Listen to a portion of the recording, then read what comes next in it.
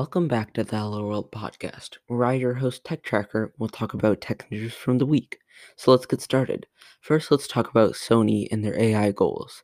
Sony is doing some interesting work with AI learning by essentially building an AI that has a mind so great that it itself could win a Nobel Prize. They are even creating a challenge behind it called the Nobel Turing Challenge, with the distinct goal uh, to create an AI that explores new discoveries rather than rediscovering what is already known. Sony says the value of these AIs are that they can make discoveries continuously and autonomously. These AIs can also verify these discoveries much quicker than a scientist could, as they have such a huge base of knowledge. Sony says initially it will be a set of useful tools that automate a part of the research process in both experiments and data analysis, which essentially means it will take a lot of the blank slate fear out of the process.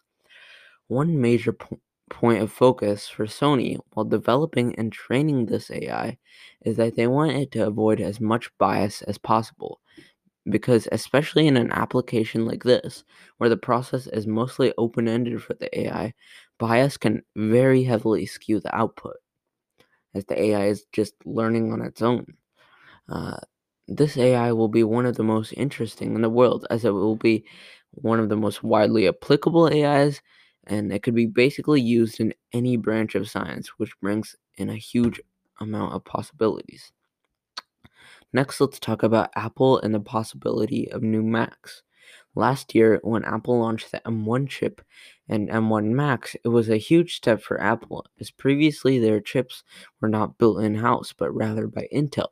The benefit of making their own chips is that they had the control uh, over every little thing, and they didn't have any middlemen, which led them to make an extremely power efficient and powerful chip, but which the improvements were very noticeable for a large percentage of the users. But now it's the next year, and customers are already wanting a new chip, which causes an issue for Apple because many speculations say that Apple is still going to be building their chip in house for the new Macs. But last year's chip was already so good, it could not be easy to make a major improvement on top of it. But we will still see an M1X or M2, which hopefully will not be only be in the Macs, but also in other devices like the new iPad or some other devices like potentially their smart home devices, um, because we've seen Apple already do this. Lastly, let's talk about Alphabet, the parent company of Google, and their venture into drone delivery. Alphabet owns a drone delivery company called Wing, which has already made a significant footprint in the market with 100,000 deliveries made. Wing currently operates in 3 countries: the US, Finland, and Australia, with its biggest success being in Logan, Australia, a suburb of Brisbane, where more than 50,000 drone deliveries have been made. Logan has around 300,000 residents, with Wing services accessible to around a third of them through just an app in which they can order a small selection of goods like groceries and foods from restaurants and stores.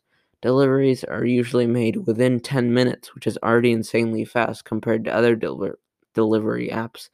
But Wing's record is 2 minutes and 47 seconds from order to arrival, which is just crazy to comprehend. Wing's early testings are to prove that drone deliveries are safe and scalable.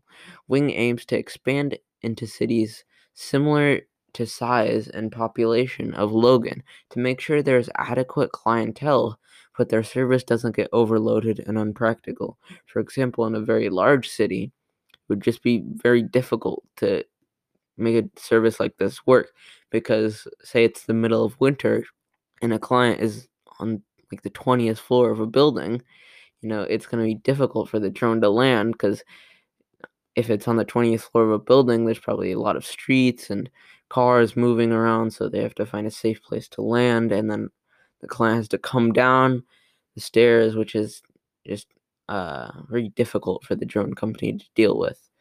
But drone delivery is definitely expanding by helping many industries, as drones have gotten so powerful and strong that they can even lift whole cars, which makes the possibilities endless, essentially making it almost as capable as a helicopter.